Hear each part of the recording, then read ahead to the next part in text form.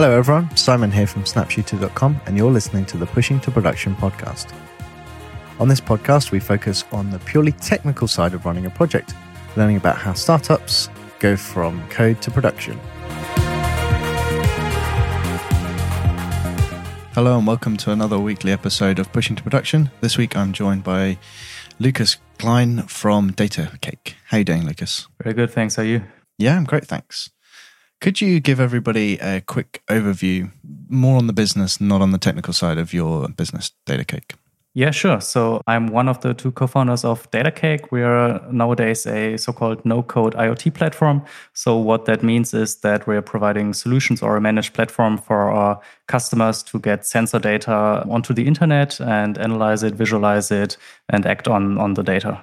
Okay, what would a typical company be like in that sense then? Someone monitoring a factory, or am I picturing the right thing? Or yeah, that's probably a tough question because we have so many different kinds of customers. So especially in the last year, like smart city was a very big thing, like parking space monitoring, also CO2 monitoring in public spaces. But actually, we started back in 2017 working with like small, medium-sized enterprises in Germany, like traditional factories and stuff, monitoring their machines. This is how we started, but we saw a huge shift, especially in the last 2 years since the pandemic started, and everything moving to like self-service and smart city. Basically, environment monitoring is a huge thing nowadays. Okay, so your customers have, I presume, thousands, if not more, devices that stream data to you, and you're kind of aggregating that data for them. Yeah, exactly. So there's like different technologies how the sensors send their data. When we started, there was not that much on the market. So we started with like cellular connectivity. We actually even built our own hardware back then, a cellular PLC controller, because there was not much on the market. But there's a technology called LoRaWAN. It's a low-power, wide-area network, and this has a huge coverage in other countries. So we are from Germany, and in Germany, this technology did not really exist until a couple of years ago. But for example, in the Netherlands, they have like the big providers, KPN, as a nationwide network. And this network allows for like low-cost battery-powered sensors to transmit data. And this already exists, so we don't provide the connectivity itself. But where we come into play is like the thing on the internet where the sensors send their data to. So a sensor sends the data to a gateway, and the gateway streams it to the internet. And this is where we grab the data and we transform it. So the sensor sends like bytes. That does not really make sense. So we provide so-called payload decoders that convert these bytes into like actual measurements, and we store them in a database and act on the data.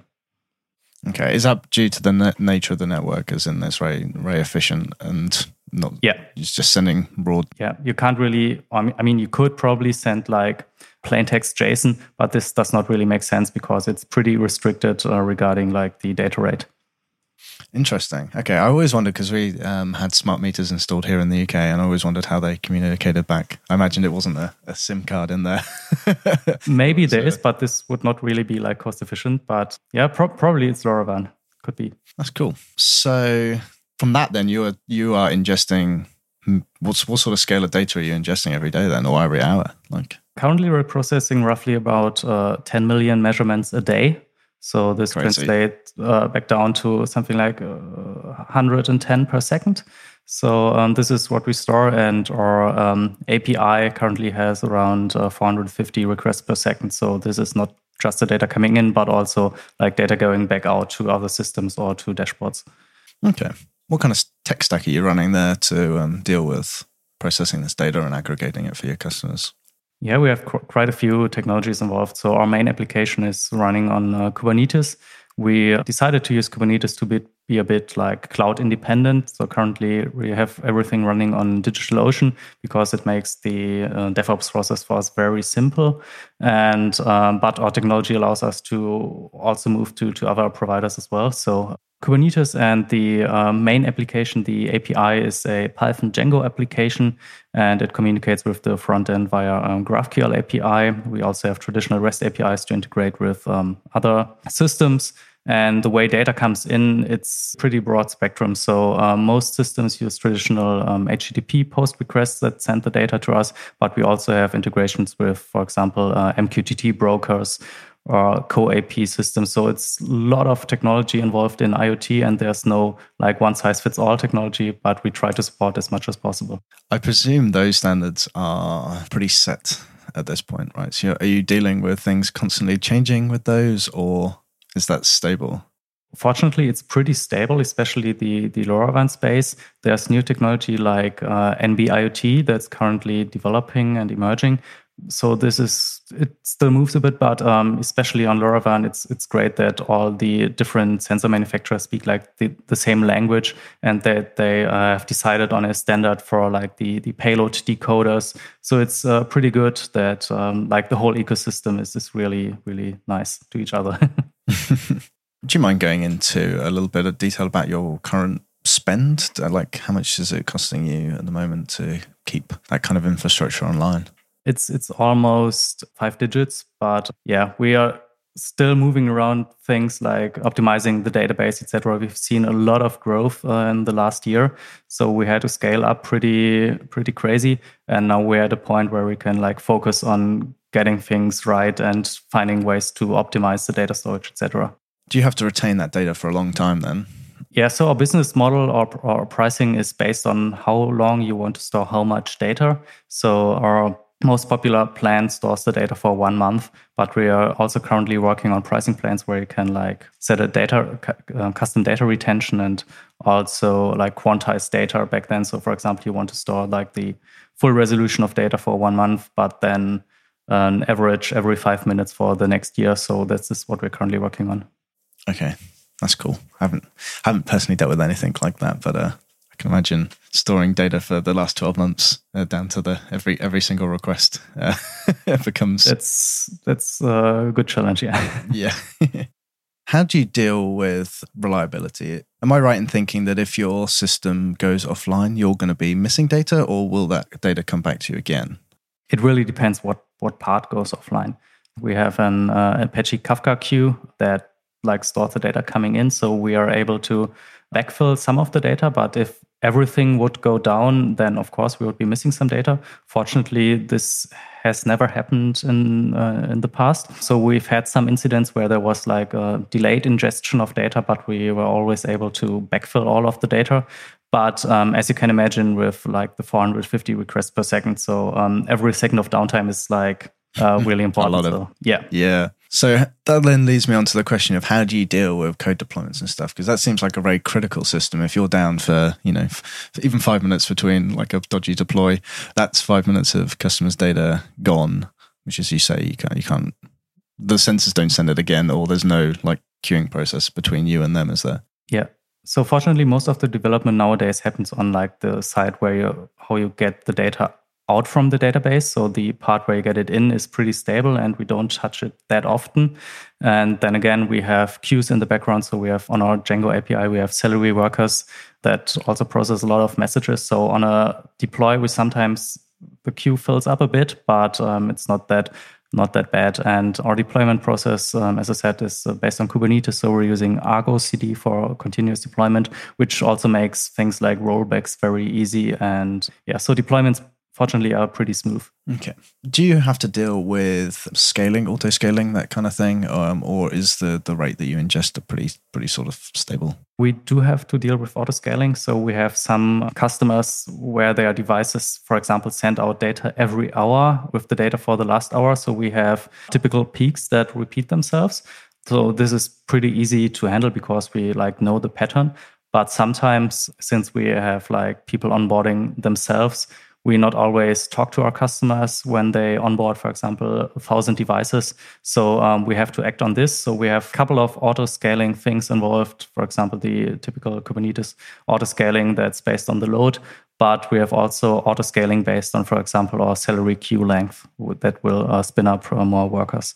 Just curious with that, if you're using DigitalOcean, their billing resolution is down to the hour, right? So if you scale up, there's no scale down within 10, 15 minutes. There's no cost saving associated with that. Or am I incorrect?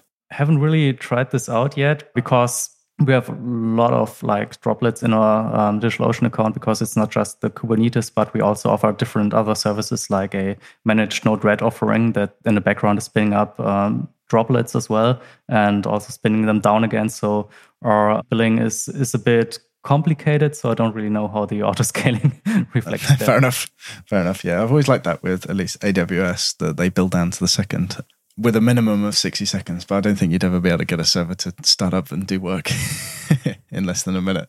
So like the typical auto-scaling is not really like spinning up a server or another Kubernetes node for 15 minutes, but it's usually for a longer time. And most of the time we're like auto-scaling up, but then the load does not really decrease again. So like we're usually like just increasing. That makes sense. Okay. Yeah. I guess that makes sense. Every time you add a new customer, you're expecting thousands more or hundreds more. Yeah. And these devices stay online, so they rarely go offline again. So the data will keep coming in. Oh, okay. You don't have device churn in that way then. It's just more and more. We do, but fortunately, it's positive. Cool. Do you have any horror stories? This is sort of my favorite part of the show, is asking, is there recently something that meant like all hands on deck with the servers and the tech? Yeah, we have a few. So like the hardest part of our business is the actual time series data storage. So when we started out, we used a technology called InfluxDB, and we've been pretty successful with it in the first couple of months or years. But at some point, we noticed that we have to switch technologies, and we now decided to use TimescaleDB, which is an extension to Postgres. And this is a really great technology, but they also offer... So to step back a bit, we like to use managed services. So we don't want to manage our Kubernetes ourselves because I want to sleep at night. Also, we don't want to manage our databases ourselves. So that's why we're using DigitalOcean managed Kubernetes as well as DigitalOcean managed Postgres. And the timescale license does not allow other database as a service providers to offer a managed timescale service because they do run their own. But unfortunately, they only run inside of Google Cloud and AWS, so not inside of DigitalOcean. We would love to use their managed service because then we would not have to deal with everything ourselves. But they do offer a basic license that is able to run on DigitalOcean managed Postgres, but this does not include things like data compression, etc. So that's why the data is growing, or like the disk usage is growing very, very fast. So this is what we did in the beginning. We used DigitalOcean managed Postgres with like their basic timescale extension, but we've only been like scaling up our database every month. So this was not really viable for a long time. And so we had to come up with a solution. And the solution now is that we manage our Postgres ourselves, also on DigitalOcean, but it's not like their managed Postgres anymore, but we manage the droplets, the servers ourselves with things like Terraform and Ansible, having our own monitoring. So as you can imagine, switching systems with 10 million measurements a day in like production was a bit of a challenge, to say the least. So we had a time where we were running both databases in parallel, ingesting data into both, and then also migrating data back from the old database to the new one, also in another schema. So this was a challenge, but we've been working on it for a couple of months, until the managed Postgres on DigitalOcean, that was back then still our production database, started acting weirdly. Like the load was going up while the CPU was down, memory looked fine, and then it stopped working altogether. So we've been in touch with DigitalOcean support, which was very helpful also at nighttime. So their support was really good for us. But unfortunately, the problem was somewhere in TimescaleDB, so they could not really help us either. So we had to make the switch now, basically. So this was pretty stressful. Yeah, but in the end, fortunately, it worked out and we have not lost any data. So we're pretty proud of this. I guess you were glad that you'd already started that process off before you finally had to move. Very fortunate for us. The timescale thing is interesting. So for a side project of Snapshooter, I wanted to use timescale, and I didn't even consider, when I saw that it was a plugin offered on DigitalOcean, that there would be an issue until I used it and realized that the license didn't support what I needed. So I ended up also hosting my own Postgres database with the timescale plugin on the community version. And it was a bit irritating, to say the least. I also tried the managed solution that Timescale have. Did you look at that? They have their own hosted, like self-hosted version where you just pay a monthly subscription and they do it on their own cloud? Yes, we did look into this, but unfortunately, it's only running on AWS and Google Cloud, so not in our DigitalOcean region. Okay. So this is like we would have like huge latencies and also like networking costs, etc. So we did not try this out yet, but probably they are maybe launching their managed service on DigitalOcean as well. This would be a good thing for us. That'd be interesting. Yeah, I was just hoping that there would just be a way to pay the license fee. So yeah, we're super happy to pay for managed services because we know what the cost to manage them yourselves or paying employees to manage them is. So we're very happy to also support great projects. I can see why they did it, because if you look at Redis or Elasticsearch with AWS basically offering them as paid services without, there's probably a lot of politics there, but not paying what they're making back to the actual curators of the project. So I think it's a big issue in open source, and I'm personally a big fan of this license model where you offer a basic license for free, but if you want to offer a managed service, it's only for your own company. So I really support this model. Yeah, it's just disappointing when you it's disappointing when it does not work with your provider. Yeah. So interesting. So what is your current backup strategy then? You've probably got a lot of data there. That was probably a big consideration when you were moving your data. Yeah, of course. So it's like a hybrid model. So we're doing hourly snapshots with PG Backrest and also doing daily backups with SnapShooter actually. Okay. Thank you. It's great to have different backup destinations and strategies because systems do fail and we don't want to rely on one. And also we're, of course, not storing the data in like the same data center region that the database is living in, because if it burns down, this can happen if you look at France. This is basically our backup strategy. And also DigitalOcean has some sort of backup and data rollback in their managed Postgres as well. So we're still a customer of the managed Postgres, but not for time series data, but for like the main database of the API that's storing user accounts and device information, etc. Okay, that makes sense to segregate. They have like different data sort of requirements and policies around backups. We like to decouple systems because, for example, if the time series data has an issue, then we don't want our whole API to go down because we are still able to backfill data. Mm-hmm. Yeah, okay, that makes a lot of sense. Yeah, and the point about multiple backup strategies is a good one. Also, having your data elsewhere. I think it was only yesterday or the day before where London data center was down, and it took the whole of Volta down for an hour or so due to power failures. So yeah, I guess in that scenario, what would you do? But good to have your data in two places. I mean, do you ever consider that risk? Like DigitalOcean's data center provider has a power outage for whatever reason, and you're going to be down for an hour or so. Do you have a scenario for that case, or is that out of the scope of a disaster recovery plan? We have it on a roadmap, definitely, to support multiple data centers. Also, because when we started, like all of our customers were from Germany. So all our servers are located in Frankfurt, also for GDPR reasons. But since we opened the self-sign-up, and especially with the LoRaWAN technology, our customers are like from all over the world. We have something like 40% of our customers are from the US, and they're all accessing data on a Frankfurt server. So as you can imagine, the latency is not the greatest. So we have multi-region deployments on our roadmap, and this is something we'll probably do this year. So this could also allow for like a failover if Frankfurt burns down or whatever. Yes. Yeah. I guess also for those devices sending the data, it's going to be far more efficient for them to send it to an ingest point across in the States. Not that there is any like great network unreliability between us and there, but definitely helps, doesn't it? It's the latency. That's the latency issues. Yeah. Cool. Is there anything else you want to mention about your tech stack? Anything that's you think particularly interesting? I do have like a recommendation. Yeah, sure. Yeah. So in the beginning, we tried to, for example, host our Redis and Postgres as well in our Kubernetes. But I've made the experience that you really do not want to host stateful applications or services inside Kubernetes unless you're like 100% sure what you're doing, especially with auto-scaling when data moves between nodes. We've had some weird issues. So right now in our Kubernetes, everything is stateless, and all the stateful services like databases, etc., live outside of Kubernetes. So this is something that would be very helpful if we knew this in the beginning, that this could be such a pain. But yeah, now we know, and I'd like to tell this to anyone. So your Postgres that you use just for the time series data, well, how are you hosting that or managing that? Is that on raw DigitalOcean droplets? It's on raw DigitalOcean droplets that are managed by Terraform and Ansible. Okay. So at that level of like abstraction, okay, makes sense. Are you making use of DigitalOcean's storage-based droplets and their volumes, or?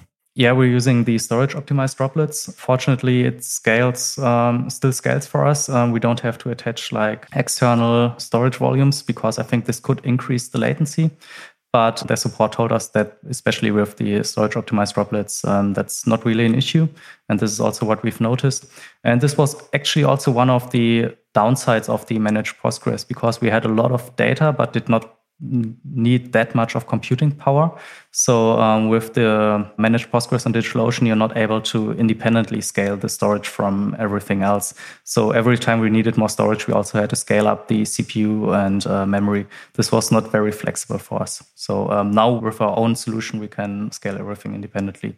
Okay. Yeah, I used to use them. I didn't like when you'd have to bring the database down to resize, as in just purely to increase disk space.